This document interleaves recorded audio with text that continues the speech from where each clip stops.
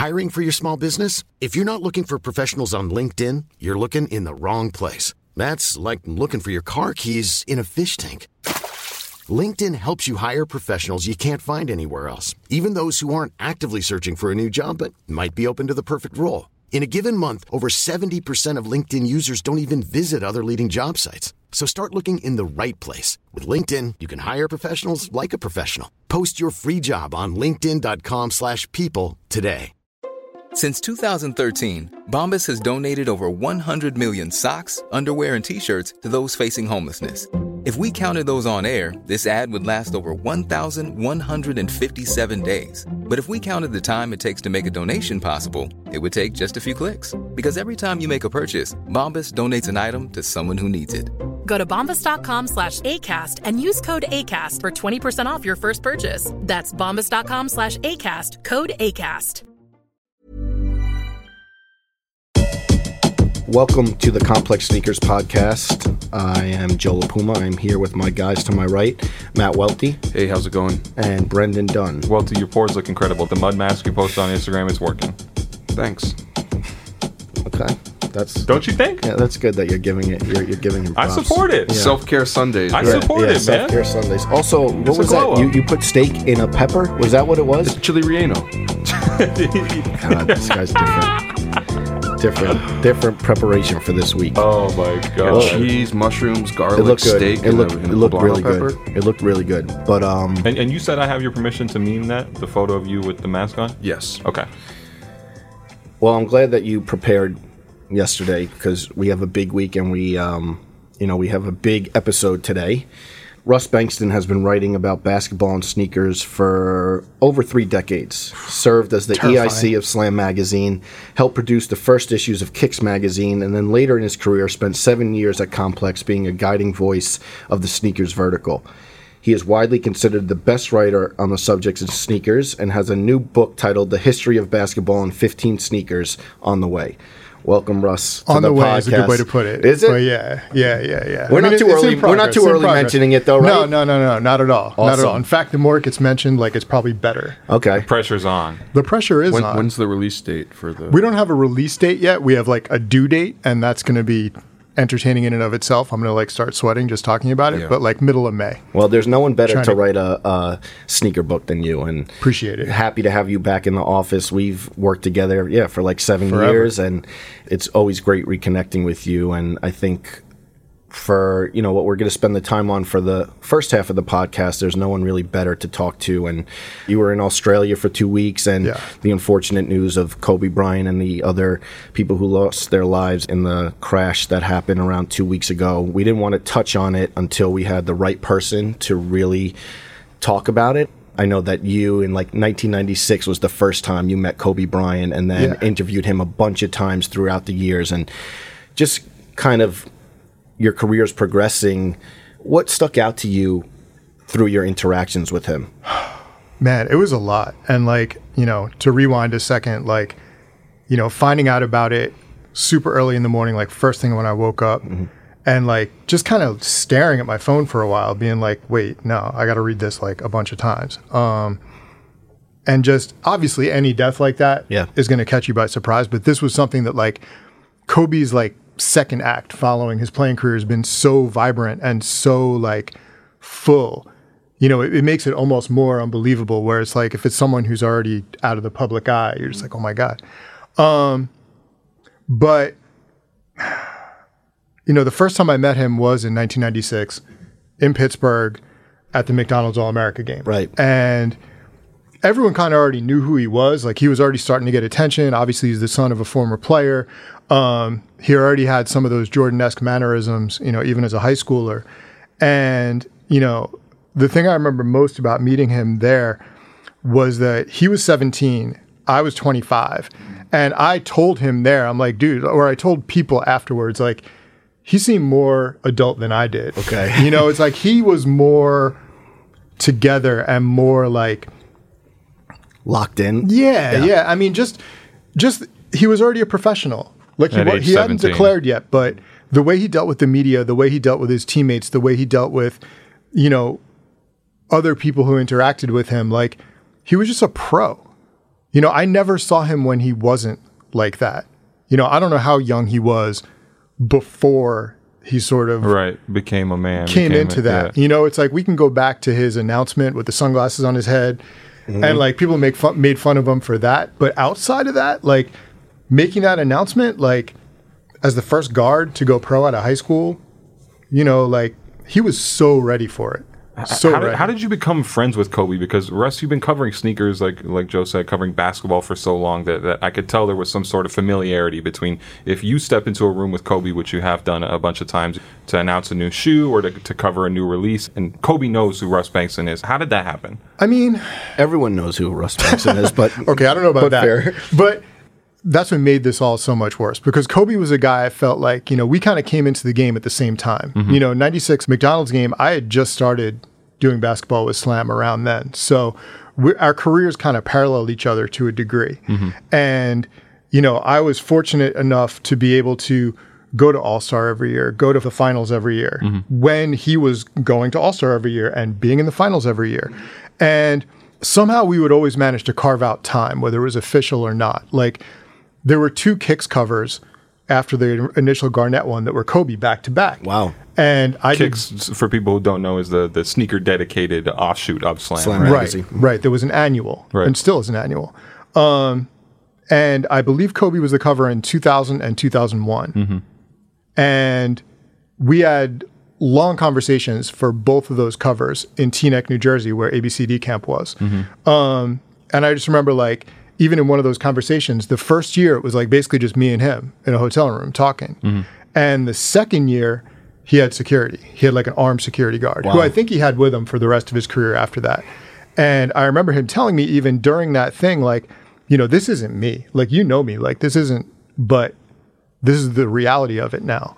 And we would just catch up, you know, all the time. Like, and it's funny because I would literally catch up with him more than I catch up with actual friends from home or whatever, you know. Interesting. And there's just, I don't know. There's so many times that stand out. You know, it's like I remember going to DC for All-Star in 2001, and the whole media would kind of travel around as a pack to each player. So Kobe was kind of alone in his locker, and I went over to him and we just started talking about whatever. They were going to play the Nets the first game after the break. So it was like talking about Marbury, talking about whatever. And like no one's in the locker next to him. So I just sat down. So we're just sitting there talking. And as we're talking, the room kind of gets quiet. And I look up and that entire media mass had come over to get Kobe. And we're just talking. And I'm like, I'll catch up with you later. Let me let you do this. You know, so things like that would happen. And, you know, this was also during the time when he eventually went to Nike and they would do events every year. So I would see him in LA. I saw him at Lower Merion when they dedicated the gym when he switched to number 24. I saw him in New York for a couple of things. The one I posted on Instagram was actually like a Body Armor MMA thing that he was coming to just because he was a Body Armor guy. Right. After Colorado happened in 2003 and the rape allegations and the story came out, and it still looks terrible. You know, I think a lot of the better stories that came out after this, like, did not shy away from it. And like, you know, unfortunately, it's something that everyone's going to have to grapple with his career forever. I just remember feeling like wild uncomfortable about it. And just like, I don't know how to feel about this guy right now. You know, it's like we'd interacted for years, but did I have any idea who he is? Right. You know, maybe not. And obviously the Lakers would only come in New York twice a year for Jersey and New York. That year, I think, I didn't see him at all. So I didn't see him for over a year. And I went to Indiana, and whenever I would go to games, I would get there as early as they would let people into the gym. And I walk into the field house, and there's no one else there. And Kobe's on the court shooting. And as I came out of the tunnel on the opposite side of the court, he spots me, like yells out my name to say hi, and comes over. And, you know, it was just like, but I'm just like one of a zillion people this guy interacts with every day. And it's like, I haven't seen you in over a year and you still remember who I am and like still are. And like, that doesn't take away from anything that happened, but at the same time, it's like, you felt like you knew him. Yeah. There was a connection. Yeah, you guys had like rapport and a connection there for sure. There's also the legendary photo of you with the snake around your neck from the Kobe photo shoot. Slam. It was like the Mamba issue, right? Yeah, it was like after the Black Mamba name came out, and the idea, I forget who at Slam came up with the idea, but like to get Kobe with a snake around his neck. And we obviously had like a reptile wrangler show up. I was writing the story. Like Steve Irwin shows up. Like, basically with snakes in like a cooler, you're keeping them like chill so they're not like hyperactive. And the photo of me, I think, is like two, I forget where they're boa constrictors. I think they're boa constrictors. And the snake we ended up using was like a king snake because you wanted to use something black to be a black mamba. And I think the funny thing is the black mamba isn't even black. Like, I'm pretty sure the black mamba's name is because, like, inside its mouth is black. Kind of like Rhode Island. Don't quote me on that because I'm not Steve Irwin. What? Oh, not being an island? Or a road, but go on. So, yeah. I mean, I got to do the snake test Polaroid. And then you said that you saw him in December? I didn't. So, obviously as part of the book, like, the idea is kind of going through the history of basketball, starting with the Chuck Taylor, ending with the Adapt BB, and just kind of tracing the evolution of both. Okay. And, from the beginning, I knew I wanted to use one of Kobe's shoes as that touch point, and ideally the 4. Because I feel like the 4 was the one, I was kind of torn, like 4 or 5. But I think the 4 was the one that really got the ball rolling on that low top vibe and the relationship with him and Avar and everything else.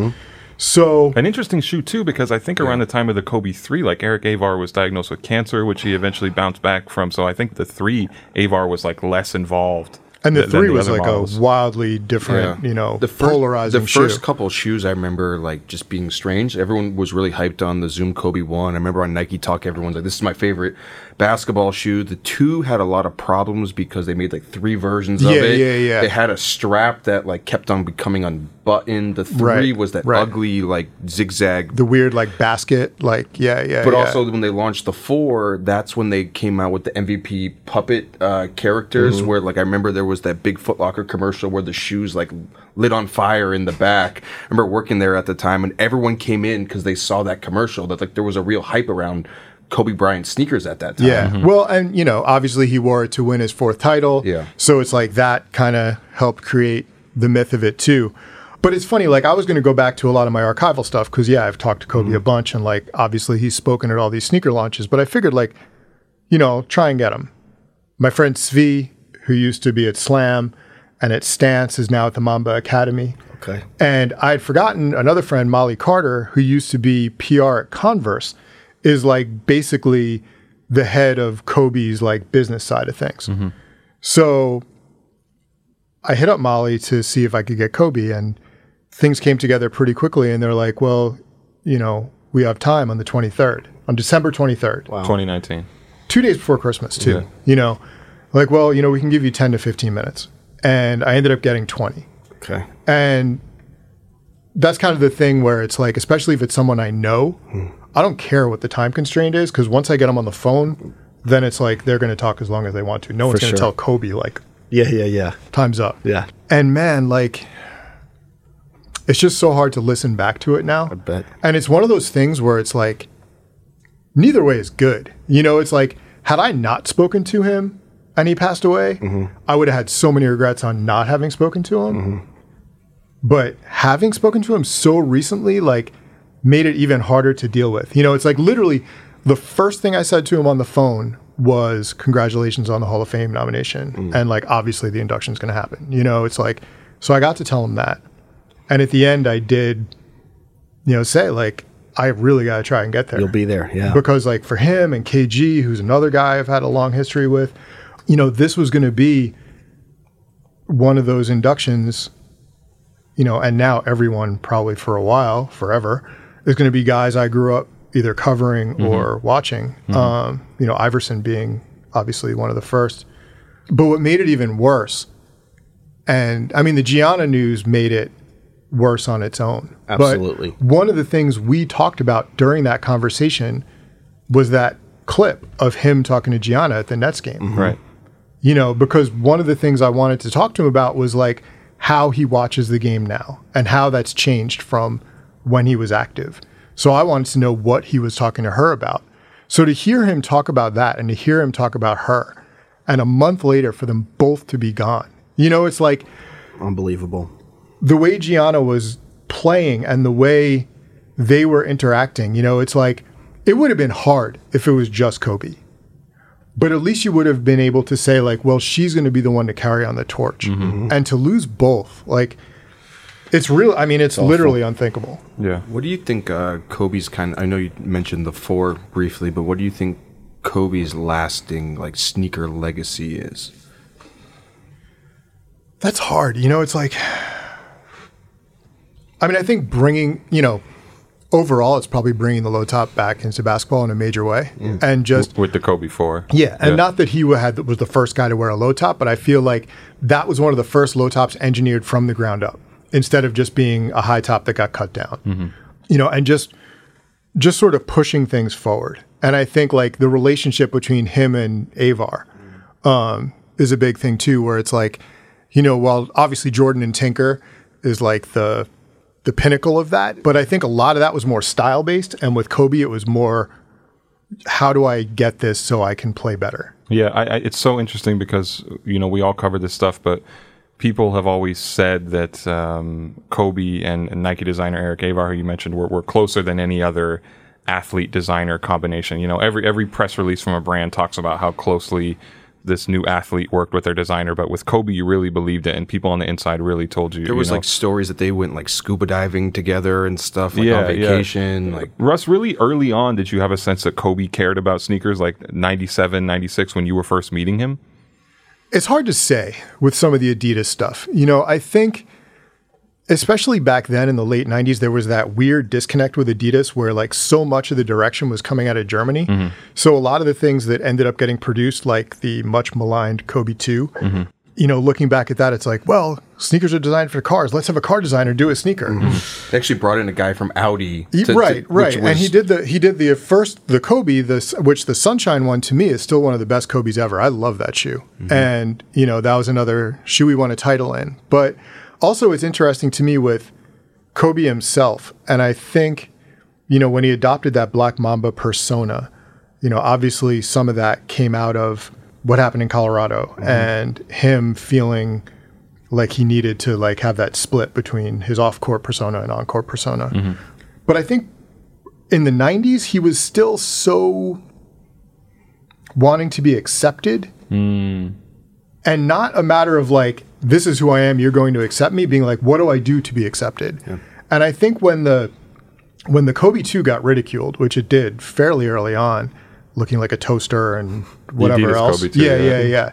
He abandoned that shoe. Yeah. You know, and that was kind of the beginning of the end of the relationship with him and Adidas. And I kind of wonder, and I didn't ask him about this, and I wish I did, but, you know, I wonder, had he worn it anyway? Had he just said, the hell with what anyone else thinks, and worn it through that finals run, whether the reception of that shoe would have changed. And I think it might have. Yeah. I think it might have. Do you have any rare, I know you have a lot of very rare sneakers in the stash, you know, stuff you were getting from samples. Deion Sanders, Jordan 11 cleats. Yeah, do you have a few things. Yeah. Do you have any really rare Kobe stuff that people haven't seen? Not that people haven't seen, I don't think. I've had things over the years. I mean, I had a sample pair of Kobe 1s that I think I got rid of because I really didn't love that shoe, the Nike Kobe 1. Mm-hmm. And I seem to recall one of the first times I wore it, I tightened it up and the upper like little plastic lace thing snapped. And it's like, well, okay, that's why it's a sample. Quality control is where it should be. I do. I mean, one of the pairs I'll never get rid of is a pair of the charcoal or maybe black. I forget if they did both. The Adidas Kobe 1 in his size signed to me. Wow. So, like, I mean, that I'm going to hang on to, obviously. Mm-hmm. One pair I had that I ended up giving to Ryan Jones at Slam was a pair of those American flag Kobe 2s. Yeah. Crazy shoe. The ones that LeBron wore. And the craziest part about that was they obviously didn't come in a box because they were a sample, but they came in it was basically like an LV dust bag, like a brown, you know, sort of satiny dust bag. but instead of any sort of monogram, it was the Kobe Afro logo. Froby. Repeating print. That I wish I kept.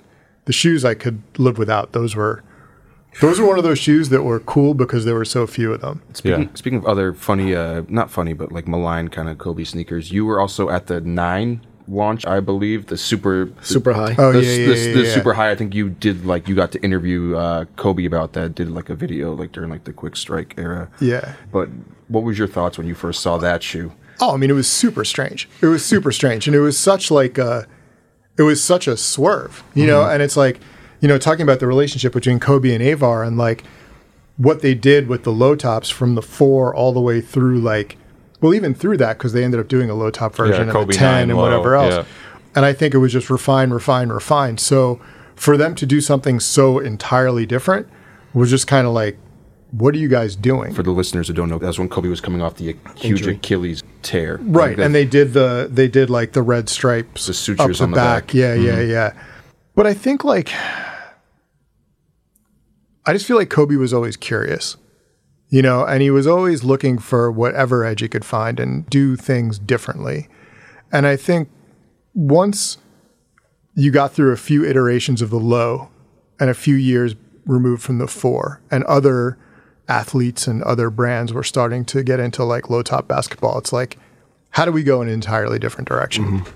You know, and that shoe's still crazy. I mean, I have a pair of those tucked away somewhere. Yeah, and it's funny though, on sneaker shopping, a lot of the young kids, it stands out to them. Even like very young kind of artists, I guess, because it was such like a pivot, and it's one of those shoes where you look at them and you immediately recognize it. And it's just from that era. I think we've talked about it on here, but when Nike basketball was so hot, and every new KD shoe or every new LeBron shoe or Kobe shoe was so big, just a few years removed from the Galaxy stuff in 2012, like for young people who are like 20 to 25 right now, like I feel like Nike basketball probably means so much to them if they grew up into sneakers, because they were so hot for so long. Yeah, a funny thing about that shoe, and I think is maybe a good transition into talking about other stuff, is I remember you wrote a story about it, Russ, when we had a debate in the office where we already spoke about it on the podcast, where Joe was like, can you make this shoe hot? How do you wear a shoe that's like up to your shin? And you know, coming from wearing sneakers in the 80s, like the whole like David Robinson super high top era, you're like, you fucking put your jeans on, you roll it up, and you wear the damn shoe. And that's what's great about him. He could wear any sneaker.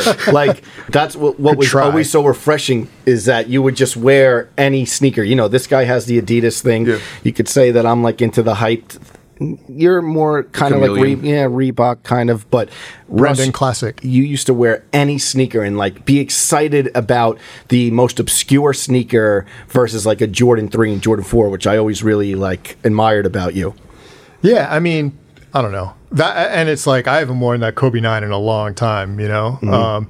I definitely plan on digging out some of my Kobe stuff to give it another ride, you know? And there's a few things in there that I don't think I've ever worn, you know? Like some of the elites maybe are in there somewhere. But it was an interesting time. I remember, like, to kind of exemplify it, you... I think when we first started working together, you went heavy on wearing all white Velcro Janowski SBs. I love it. I love it. Every day, like, didn't give a fuck. Just like, I'm going to wear Velcro sneakers every single day. I love those shoes. And, like, it's kind of funny. Like, you know, I wrote something a while ago for GQ about trying to wear just Adidas campuses a lot. And I've been doing that, and it kind of became has like campuses on right now. I do. Yes. It became a little bit of a self-fulfilling prophecy. It's like, man, I wrote this, so I better do it. But at the same time, it was like, I don't want to spend so much time figuring out, like, all right, what am I going to wear, and like, what can I wear every day that I just don't have to worry about it. The one shoe that you became an influencer on in a kind of ironic sort of way was the Nike Monarch. You were very early on. Is that right? He wrote a story. It was like 10 ways to wear the Nike Monarch. Like before it became ironically cool. But that's the thing. Like, I feel like I pumped up the Monarch at one point, and then it became hot, and then it was just like, look at this monster. Yeah, what are you people doing? Yeah. It was like a Roche Run thing, almost, where it's like, oh, really? But yeah. Russ, I want to talk about your own history going back. You know, you've been doing this for decades. Like we said, we're not going to out your exact age, although I have some... You certainly can. You have some intel on it? Some guesses. No. You know, for people around my age, around Welty's age, when we first got into this industry, we looked up to Russ Bengtson. That was the person. Appreciate it. You know, Yes. and people... younger these days, if they want to get into writing about sneakers or covering sneakers professionally, it's a job title and there's a whole scene about it. But Russ, you were one of the first people to really do this, and we can't overstate your importance in that. I mean, Bobbito was maybe a few years before you, but you know, as far as like a professional full-time journalist who cared about sneakers and who was writing about sneakers, that was you. But that didn't exist when you were a kid. So how did you take that thing you loved and somehow turned it into a job? Or, you know, how much did you care at first to be able to translate it into working in sneakers? You know, I mean, it's funny. Like, so the first thing I wrote about sneakers that ever got published was a column about like random 80s sneakers that I wrote for my college newspaper. So this would have been in like around similar time as Bobbito, like 90, 91, 92, whatever. And I think, I mean, I'm sure I've told this story before, but out grocery shopping or wandering a grocery store in Delaware when I was in college or right after college at like 2 a.m. and found a copy of the first issue of Slam on the stands. And as I flipped through it, you know, it's like, how do I write for this? Like, these guys are speaking my language. Like, it's basketball. They covered sneakers from the very beginning before I even got involved. Part of me was like, I want to write for them so I have an in to actually be able to get certain shoes. Like, there was actually a thought about that before I even realized that was remotely possible. Right. Because this was around the time when the first round of Jordan Retros were coming out. Which, of course, had I waited, I could have gotten them all for like $20 a pair, but and resold them for thousands of years later. Yeah. Instead, I spent like 80, and then which was like all the money I had back then, and watched like the price drop and be like, bad investments. And I didn't even buy more. I should have. But you know, I just bothered those people until they let me write for them. I mean, Tony Dravino, who's still a close friend, like at Tidal now, like he was the editor in chief, and I would just fax him. All the time. Faxes, kids. Ask your parents. Never heard of it. Growing up in Long Island, though. Another Long Island guy. You were paying attention to sneakers, and I assume it wasn't a thing that everybody knew about, or it was kind of rare back then to really care about sneakers, right? Like, what were those moments? I mean, it's kind of funny, and like I tell Bobbito this every time I talk to him, but, you know, where'd you get those starts way early? And he sort of declares like 1986, like when the Jordan 1 came out, like, or 85, 86, is like the demarcation line. Like, that's when it ended for him. This is Bobbito's book, a seminal piece of sneaker writing. Where'd you get those? Yeah. And for a while, I was like, wait a minute. Like, that was the beginning for me. You know, and it's like growing up in the suburbs, sneakers were so different. You know, for Bobbito being in the city and being a little bit older than I am. Sorry, Bob. I won't tell your exact age either. You know, they were like searching for stuff at Jerry Cosby and Jew-Man and, you know, all these other stores. And for me, like, the beginning was more like seeing stuff at Athlete's Foot. Or seeing stuff at the mall. You know, what was that stuff? This would have been like, I mean, well, the Jordan 1 was a big thing for me. I remember seeing the Jordan 1 when it first came out and like really wanting those. And a story that I'm sure many people my age can share. Parents were like, $65 for a pair of shoes that you're going to grow out of and destroy in a year? No. So instead, I ended up, ironically enough, getting a pair of Nike Air Ships at a Marshall's for like $35. Wow. So like, and now look, they're doing the Airship. This retro, was in like right? 1985, and this was probably before I realized like that Jordan wore that shoe. You know, like I just knew it was a Nike Air basketball shoe that was in the price range that and looks kind of like a Jordan 1. Yeah. But you know, there were other kids who were into it. You know, I think like into it in the sense of like they're going to wear new pairs of shoes all the time. And I won't name names, even though the statute of limitations I'm sure is up. But there was a kid in my homeroom who worked at Athlete's Foot and was running stuff out the back. You know, whenever they took the garbage out, he would take boxes of shoes and stash them under the dumpster and grab Finish them. line too. Yeah. Like, where are all these shoes going? And that was the move. I'll take the garbage out. The literal like, back door. Yeah, Wait, you were stealing sneakers? Not about me, but I've never stolen a pair. But there was a lot of kids who were very excited to take the garbage out. And I'm like, what is going on? And that was the move. A lot of funny audits. The people would come to like there was like 2 dumpsters near the mall outside. It seemed like it was an easy way to steal things. Oh, I'm sure. Yeah. Back then, I mean, come on. You were also big Jordan 2 guy. There's not a lot of people that they kind of note the Jordan 2 as like their favorite Air Jordan. Rich A loves our CEO Rich A loves the Jordan 2. It's one of those things that's like half personal and half like aesthetic. You know, it's like the Jordan 2 was the first Jordan I ever got that I bought with my own money, and like I bought it when the 3s came out.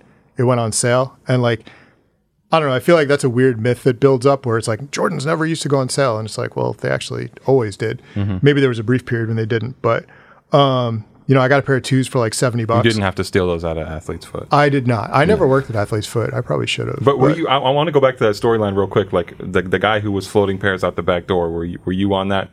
No. I was way too like innocent. No, but back then. you didn't buy them from him or anything? No. Okay. I don't think he was even. I don't even know if he was selling stuff. And again, like I don't mean to impugn a former classmate, but there was definitely like this kid's wearing like a new pair of shoes every single day. Yeah. And it's all the stuff from like the top of the wall. It was like, this is like Air Force 2 era. Yeah. But it's like, that whatever. I grew up in a suburbs where it's like you had like the upper middle class, and it's like, I still remember names of kids who wore like the hot stuff. Yeah. Like from high school, from 30 years ago. And it's like, I've since made up for that shoe-wise, but it's like, I still remember like who those kids were. I think you eclipsed them. How many I don't know pairs? about eclipse, but how many pairs do you have in a storage unit in Long Island? Again, I always say between 500 and 1,000. I'm sure it's closer to 1,000, but I mean, I've probably gotten rid of more pairs over the years than I have. Yeah.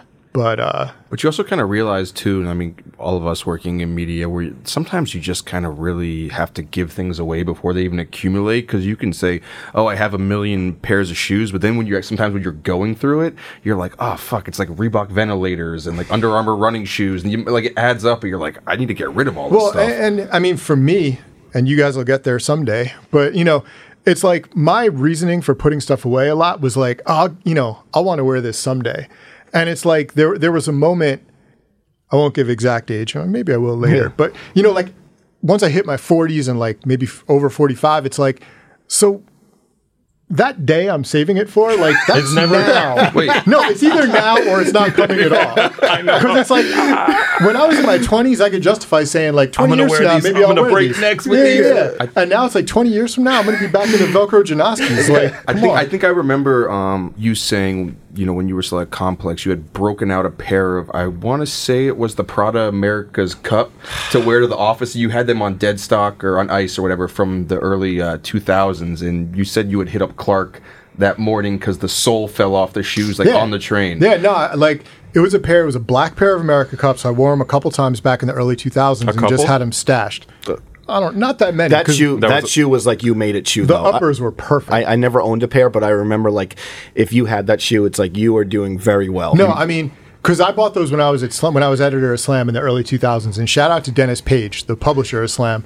I remember him wearing a pair of Prada Sports, like with the red stripe up the back and the little like metal like I don't even know what you call that, but fastener on top. And I was like, and I remember going to like, I don't know if anyone remembers this spot, but Otto Tootsie Plowhound was a shoe store on Broadway near the Slam offices. And I bought like my first pair of Pradas there and ended up buying a couple pairs. I forget how many pairs of America Cups I have, but it was too many.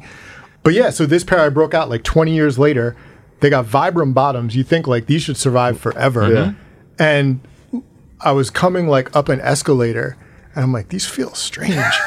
And like literally the entire midsole just turned to dust of one shoe. Postscript is I brought him to the Prada store on Broadway, and it was going to cost like $200 or something to get them resold. And at first I was like, yeah, go ahead. And I was like, what are you doing? So I went back and I was like, you know what? Just get rid of them. Like, forget it. You talk about tucking sneakers away for years, for decades, but you're also not afraid to just like actually wear stuff. And I know that's like a big thing for you, wear your shoes. I think one of the shoes we all associate so closely with Russ. Hey, I'm Ryan Reynolds. Recently, I asked Mint Mobile's legal team if big wireless companies are allowed to raise prices due to inflation. They said yes. And then when I asked if raising prices technically violates those onerous 2-year contracts, they said, what the f*** are you talking about, you insane Hollywood ass f- So to recap, we're cutting the price of Mint Unlimited from $30 a month to just $15 a month. Give it a try at mintmobile.com/switch. $45 up front for 3 months plus taxes and fees. Promo rate for new customers for limited time. Unlimited more than 40 gigabytes per month. Slows full terms at mintmobile.com. Hiring for your small business? If you're not looking for professionals on LinkedIn, you're looking in the wrong place. That's like looking for your car keys in a fish tank.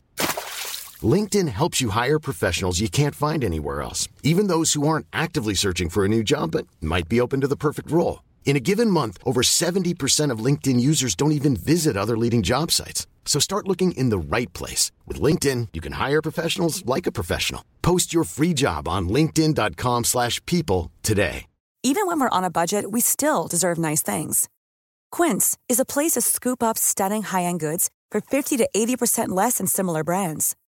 They have buttery soft cashmere sweaters starting at $50, luxurious Italian leather bags, and so much more. Plus, Quince only works with factories that use safe, ethical, and responsible manufacturing. Get the high-end goods you'll love without the high price tag with Quince. Go to quince.com/style for free shipping and 365-day returns. Is the black Supreme Absolutely. Dunk Low that you beat to hell. Yeah, put many thousands of miles on. Tell me about first getting those Supreme Dunks from the Supreme store. How hard it was, how different Supreme was back then. Nike SB Dunk Low, black with the cement print, 2001. Yeah, so there's definitely pictures online of his pair that are beat. They're so bad, and like they're still in storage somewhere. Like I'm not sure exactly where. Like I can't wear them anymore. Nesting in them. I don't even. You had them in the office for a while, though, right? Yeah. Different laces in them now. Yeah. Big rips I think you up called the me back. like your rain shoes at one point or something like that. I remember like I played wiffle ball in those in like a muddy backyard. Like I wore those to Max Fish like every night for a long time. Like if those sneakers could talk, they wouldn't want to talk. But you know, back then, the way Supreme released a shoe was they would trickle them out. Mm-hmm. They would sell like, I don't know how many, but like say a dozen or 24 pairs a day.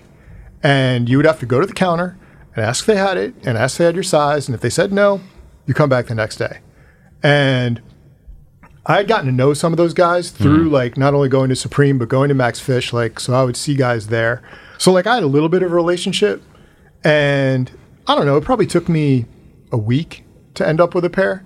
And this would have been like early Nike Talk days too, which is probably the only way I knew like they were happening. Right. And I still remember, you know, I left Slam one day around lunchtime to take the train downtown, got a pair, brought them back to the office and put them on that day.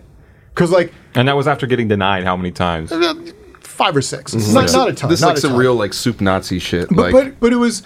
Did you feel dissed when they told you no? No. Because I mean, I kind of knew the guys already. Yeah. So like, I figured like, you know, I wasn't so in with them that they would like just lace me no matter what. Right. But I wasn't so out that like I didn't think they were telling me they were out of my size when they weren't to save them for someone else. Okay. Got it. I still don't understand why I didn't go back again to try and get the white pair, other than I just wasn't buying stuff like that back then. But it was one of those things, you know, like my whole reason for getting that shoe, and it's hard to, you know, when you look at things now, and cement print's been used on so many different things. Yeah. You know, back then it wasn't used on anything. Yeah. You know, it was the Jordan 3 and it was that. And I mean, obviously like weird iterations of the Trainer 1 and some other things. But like, as someone who was already into dunks and had bought like a bunch of the college ones and they came back in like 98 and 99. Be true to your school stuff. Yeah. I mean, I wanted those Supremes, and like, I was looking at those before I even got them as like, this is what I'm going to wear every day. And I mean, I wore those every day. You know, those immediately went into the rotation and did not come off. Those were the ones that sat by the door that I would just throw on every time I went out. And, you know, I did save the box. I have the receipt. Like, that's all back in storage. Like, I'm kind of curious. I need to dig it out one day because I'm curious to know, like, what the exact date I bought those was. Okay. But, you know, it still was a case where it's like, it took a couple days, but you could still walk in and buy them. Yeah. You know, now when they sell Nike stuff, they don't even put it on the shelf anymore. It all goes online. And like, Raffles the and Foamposite was one of the first ones, I think, where it was just like, we can't do this because there's going to be riots. You're someone I think has like a unique perspective on Nike SB. We were actually looking at it the other day, content on the website talking about old Nike SB dunks, and I think story you had done was like the 100 greatest Nike SBs of all time. Hold on. Let me interrupt. Welty was upset. Yeah, he was very upset. I thought the list. I look back at it, but in perspective, it makes sense. But the list was fucking awful. Looking back at it, you had like the original like Reese Forbes like Hunter dunks. And Russ wrote the list. Probably. It was I was probably at least one of them. You and Nick Engvall put it together. And that would make sense. And it was at like 88 on the list out of the 100 best. Then you had a pair of like lime green Janoskis at like 47. And I'm like looking back at this, I'm like, this makes no fucking sense as far as. But I imagine you're the sort of guy I know from knowing you where you have certain, like, you might have a vendetta against a certain shoe, and you'll be like, well, fuck that shoe. Like, you didn't put the Dooms on there on purpose because you like MF Doom and you thought that shoe sucked. I don't know if I thought the shoe sucked, but, like, that whole side of things was always weird to me. What side? Just, like, the artist shoe, where it's like, and especially someone like Doom, where it's like, okay, how much did he really have to do with this? You know, a guy who sends imposters out to his own concerts, like, is he really worried about like an actual You think he dunk? sent an imposter to Beaverton to help design the show? Entirely possible.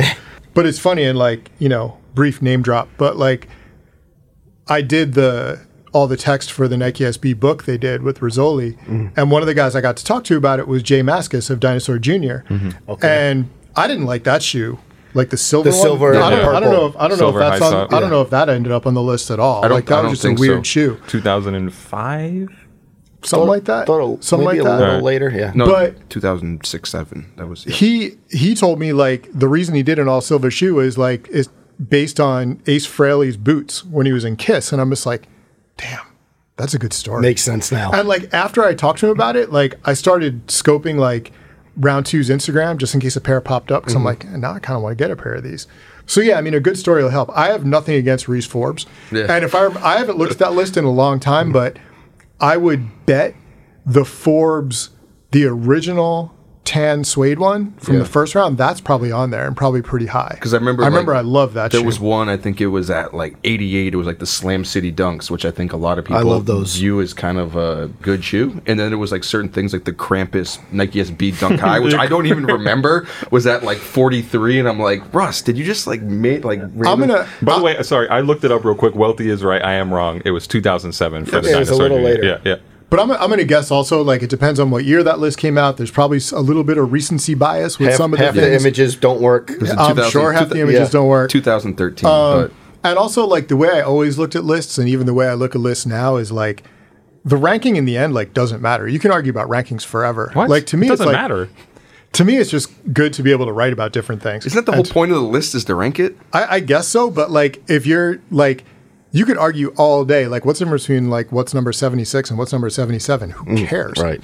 No. It matters, Russ. No. Here's why it matters, because this is why we looked up to people like you, because you taught us that it's important to be critical about these things, and it's important to consider how these things play against each other in a cultural space or why they're important to people. So I don't ever want to say it doesn't matter or it's just somebody's opinion, because like that's like going like to a museum and you're mad that somebody's like writing about art, and it's like, why would you ever be critical about that? Like, this is the same thing. We're here to be critical. We're here to determine what's good and what's not good. I agree with that to a degree. Because of you. But you're not going to rank Picasso's best paintings.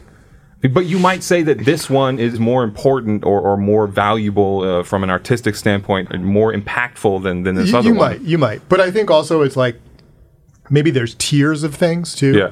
Like, okay, this bunch is more important than this, yes, and whatever. So we talked about Slam and you getting, kind of, no pun intended, your foot in the door.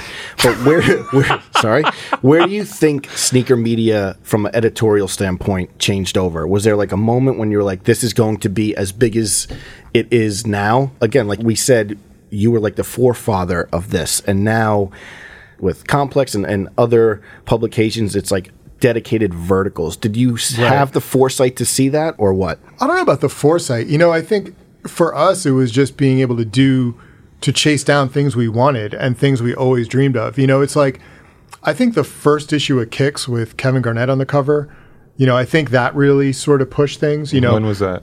That would have been, was that 98 or 99? Somewhere in that time frame.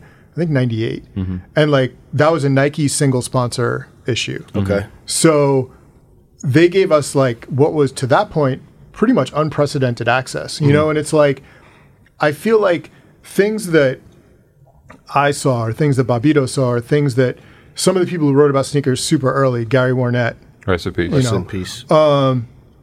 You could look at a shoe and like think like, wow, like who designed this, or who came up with the ad for this, or like, why is this like this? Mm-hmm. But you had to be super obsessed already to think that. Mm-hmm. I think something like Kicks, which really like, and man, part of me doesn't want to look at it now because all I'll see is like, oh, why didn't we do whatever? But like, you know, we talked to Wyden and Kennedy guys. We talked to Jim Riswold for that issue. You know, we talked to Eric Avar. We talked to Aaron Cooper. I think for a lot of people then who maybe were only interested in like, oh, I want to see what the new Jordan is, yes, and buy that issue, you know, maybe that opens you up to like, wait a minute, there's so much more than this. You know, so I think sort of every iteration, whether it was a new magazine or certainly like when the internet blew up, brings in like this next layer of people who are maybe just marginally interested, but a certain percentage of them see something like that and realize this is something they can do. So I think with every sort of expansion, it drew in exponentially more people.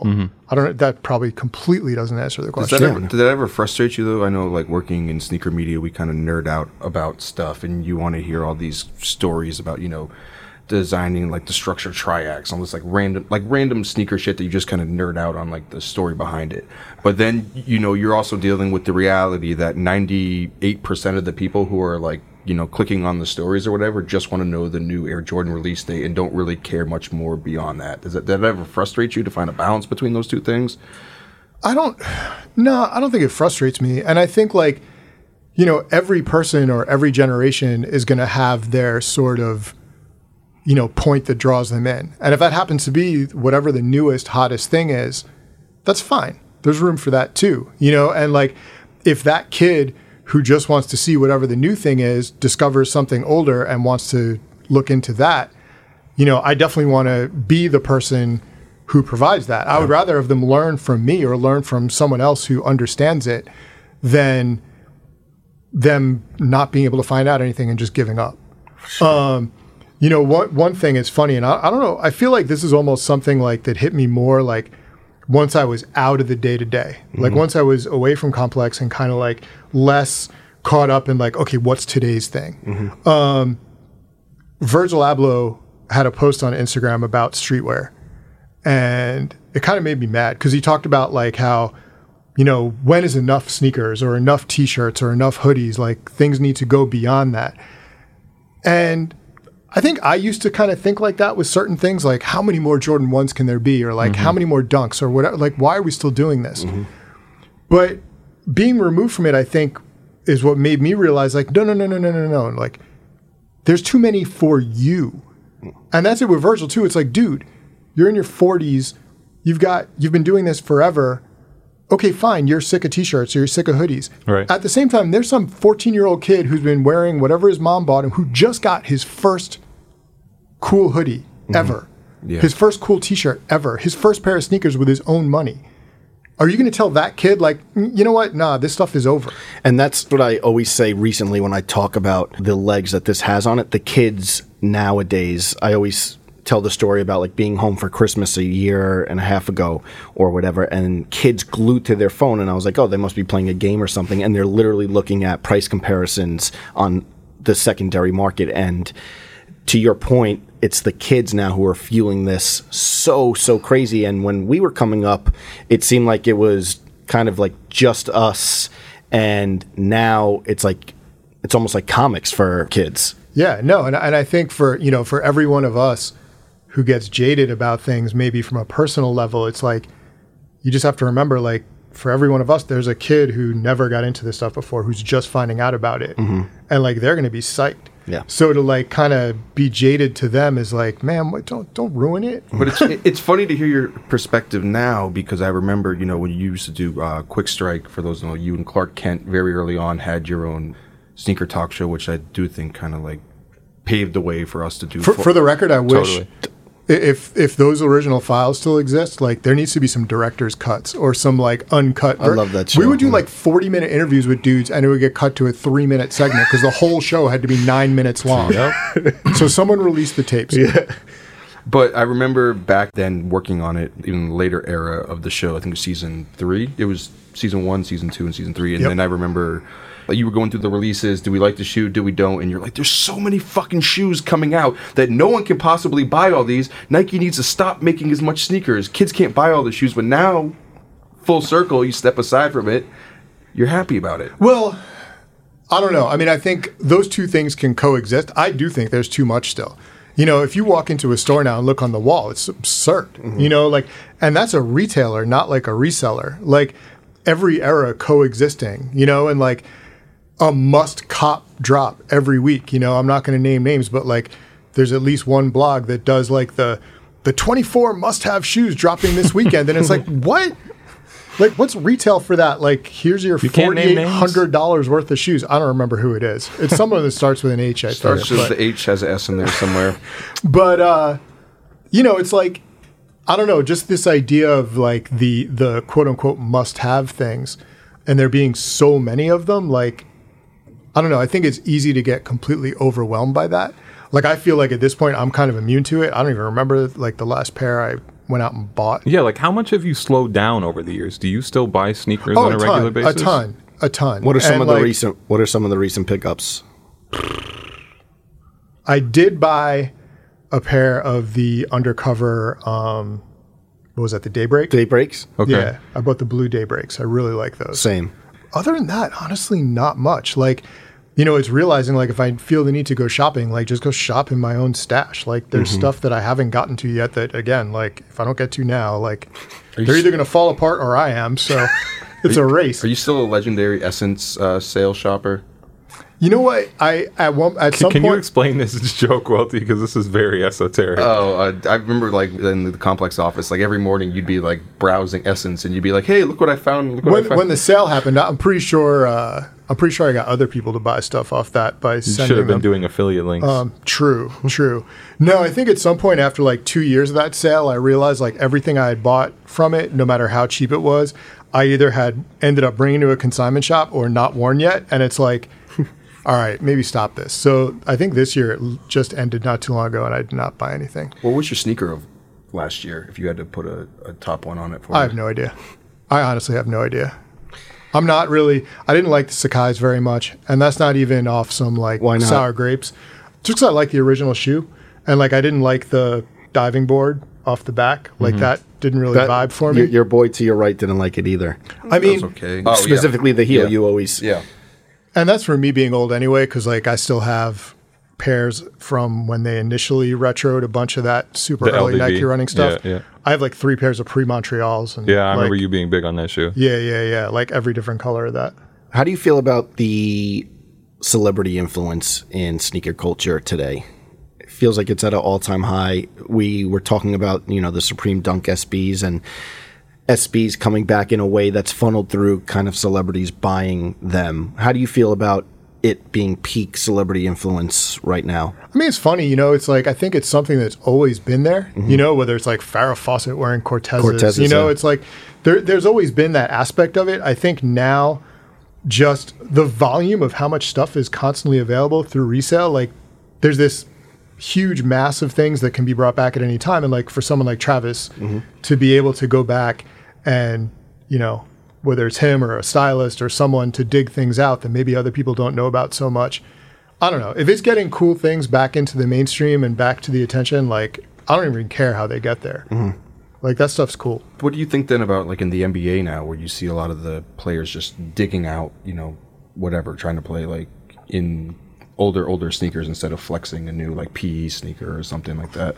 I mean, in one sense, I think it's cool. And shout out to PJ Tucker, who remains the king of it, and like whatever. No one's coming for him right now. Like no one's doing what he's doing.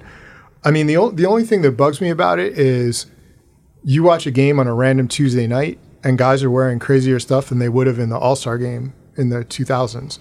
And it's like, to me, like All-Star was always that big sneaker moment where it's like guys are going to break out the crazy stuff, whether it's like, Pippen wearing the red Maestros in 94 or Weber wearing the mirrored Dadas or whatever else it was. Like that was always the one you had to tune into. And now it's like, where do you go from here? I feel like the All-Star stuff is probably going to be sort of tame compared to the stuff you see like on a regular basis. Especially now that there's less rules around what you can wear like on a regular basis. I mean, guys are wearing stuff where it's like, really? Like you put that on this morning?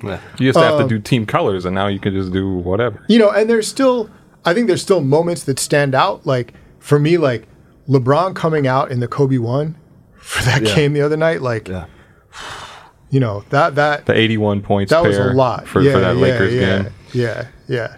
And of course, one of my first thoughts was like, oh my God, LeBron, please don't like roll an ankle, like don't get hurt. It's cool seeing guys being able to take stuff out, and like, I want to see where that signature shoe model goes. Like that's something that I've been curious about now, where it's like, before it was like such a status symbol where it's like I have my own shoe and like I can do whatever. And now I feel like it's almost a constraint where it's like I have to wear my own shoe. And someone like PJ Tucker can go and dig in the crates and pull out some random Kobe from 5 years ago.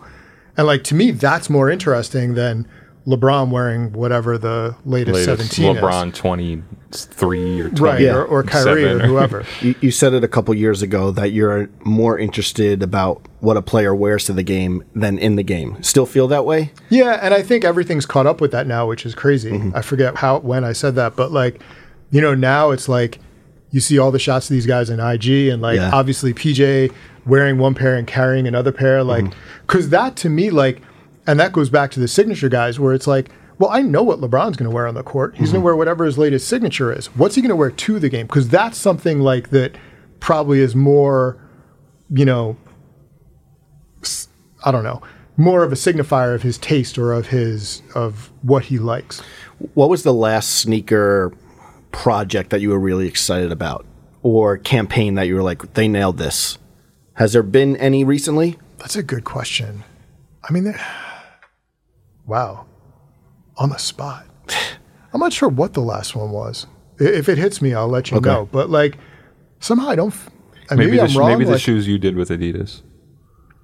What the quick strikes? The quick strike. The quick strike ones are good. Well, I did a one with Iverson too. That was just a friends and family sort of thing. That like I didn't get a pair. That was I did a bad job with my.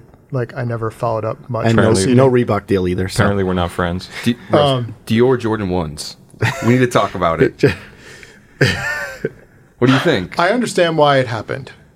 I don't particularly care about it. Like, it's not something I'm into. Like, I didn't understand, like, if you're going to do a high fashion Jordan 1 and a high fashion brand partnership, why not LV? You've already got a relationship with Virgil. Like, I don't understand where the Dior thing comes from. It's Kim Jones. And then for them just to do, like, basically an authorized Canal Street version of a Jordan 1 with the Dior fabric on the swooshes, like, that's impressed. It.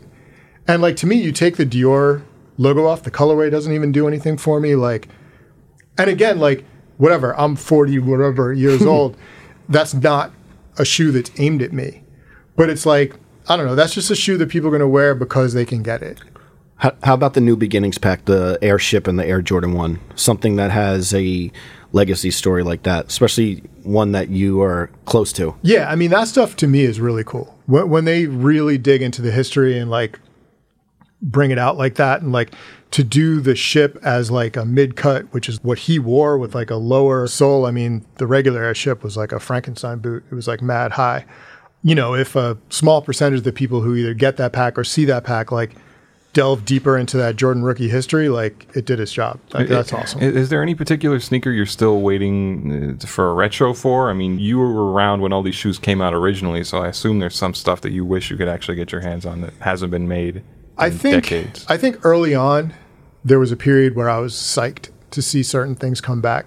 And I think I've seen so much come back now and get bastardized and have things done wrong or come back with not great materials, or then get proportions don't look right, or get churned out in all these like different colorways. Like, I kind of, anything that hasn't come back yet, I kind of don't want to see come back. Like, I mean, I've talked about it before and I know I've written about it before, but like, the Air Flight 89 High was a huge shoe for me. Like, I had those in high school. That was like the first like $100 shoe I had, really. And like, there was a period when like I really wanted to see those come back, and I've kind of flipped over, and now like I really hope they never come back.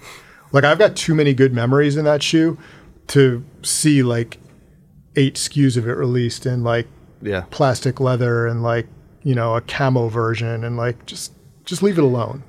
Being such an honest guy about shoes, and that like in the industry that we worked in for the longest time, you couldn't really even be critical of sneakers because you have to work with the brands as well. So if you're like, fuck you, this shoe sucks, then you probably sometimes you may get an angry, email from someone. Were you ever worried about like kind of towing that line?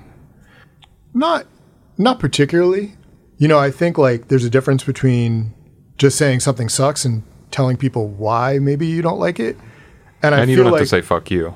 Okay. You can. He does. But I've always felt like if you're constructive about it, and if they know who you are, like, you can sort of talk about that stuff. If you're coming at it from like a reasonable space, like, I think it's okay.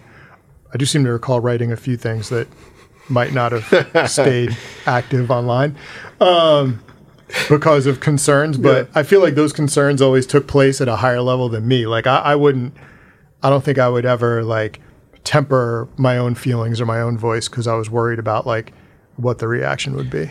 One thing I was thinking about last night, I knew you were coming in, is it's kind of a random question, but I'm wondering if there's one that sticks out to you, the best press trip you've ever been on. Because I know we've been on some together, and there's like definitely, I think the Jordan 23 was awesome. The Miami trip for the Fly Wade. It's actually perfect question, right? Right after not pissing off sneaker brands, you go into sneaker brands. But does one stick out? Does one stick out throughout the years? I mean, the Jordan 23 was probably like the biggest thing. I mean, playing on the floor at they announced our names. United Center. I remember I was guarding Babito in that game. It's like I didn't get to go to the one. I'm still kind of jealous of that one that went to Jordan's house. I forget what shoe that was. I didn't go to that. They did one where you played on the floor at Jordan's house. That would have been insane. I probably would have collapsed. The 32 was really big too in Italy. I mean, they flew us to Italy for it. It's like, okay, this is insane. The 23 is when we went to the steakhouse and he showed up, right? Yeah. And somewhere, and they're not. He means Michael Jordan. And they're not for. I think they're not for publication. I forget what the whole thing was, but I have a couple photos of me and Lang Whitaker from Slam talking to Jordan, and it's primarily Lang talking to Jordan, and I'm just kind of standing there looking like an idiot. But, I mean, and didn't we go to because the steakhouse was right near where he worked out, maybe or something? I think so. Yeah, it was 163 Blue was the name of the place. It was a weird. Yeah. He was ownership. That was your favorite press trip you've been on as well?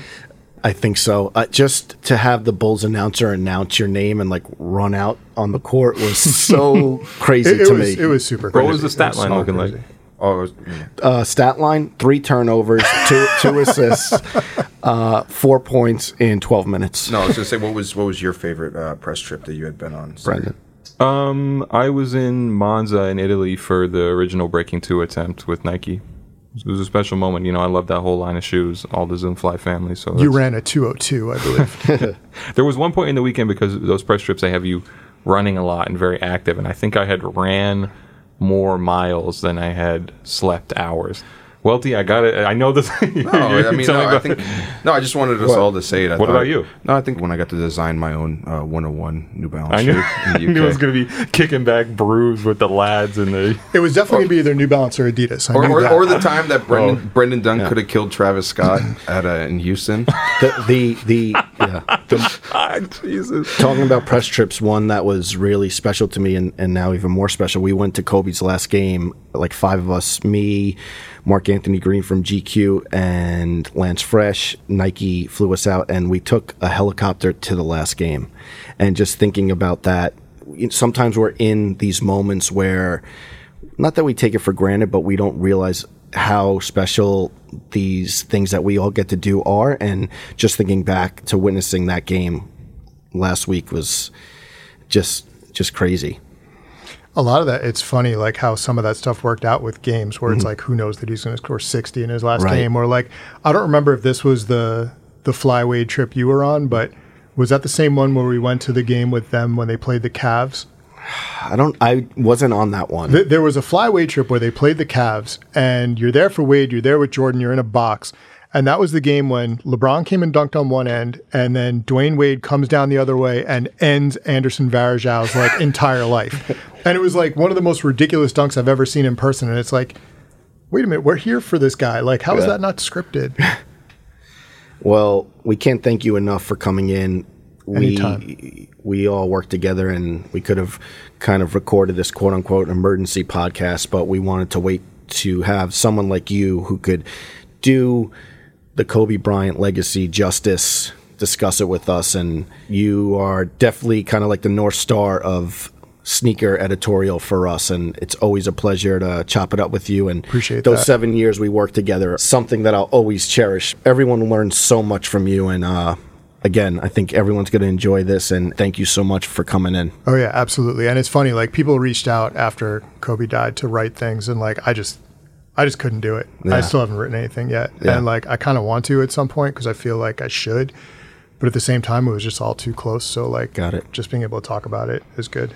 Yeah, Russ, we're so happy to have you in here. I mean, I think after Kobe's death, everyone has been so much focused on telling the people in their life that they are important to them. And Russ is so important to us. We love you, Russ. And we're so happy that it's crazy. I had this moment after even the Clark episode of you know, when I told that story about 10 years ago trying to buy a pair of Air Max 1s and thinking, oh, Clark Kent got them all, and now I'm sitting in a room with Clark Kent. It's amazing, man. And I feel the same way about Russ. Like, I'm sitting in a room with Russ Bengtson. That's still a crazy thing to me, and a thing I'm so thankful for, because you really gave us, people who work in sneaker media, a lineage, you know, a real clear path of like Russ Bobbito here, Gary Warnett here, and we're happy to just do our best to try and follow in that tradition. Yeah, it feels surreal. I would put Gary ahead of both of us, but rest in peace, rest in peace to Gary. And again, thank you so much. And we cannot wait for the book, and we can't wait for your next Complex piece. I know my go-to like retweet of Russ Bengtson's articles whenever they hit Complex is the best writer on the subject of sneakers, and that's how we really feel. Russ Bengtson. Can you say it? Because somebody actually got mad at me recently. Bengtson. I don't know. Somebody got mad at me. Try to spell it though, and don't. How many times have you been on a press trip and the brand has spelt your name wrong on some sort of like? You have jerseys with your name. I could have a literal collection of things that are spelled wrong. But do you want to put it on the record how to spell it? It's T before S. That's there all. You go. And also, not our Bengtson. oldest guest that we've had so far, right? That'd be Clark. Oh, probably. I don't know. Well, that part's getting cut out. We're not. We ended so good, but thanks again. And this is the Complex Sneakers Podcast, available everywhere you consume podcasts. Friday, 6 a.m. We'll see you guys next week. Our producer is Shiva Bayet. Sound engineering done by Craig Clayton and Jasmine Plata. Special thanks to Dave Matthews and Jennifer Stewart. The Complex Sneakers Podcast is a production of the Complex Podcast Network.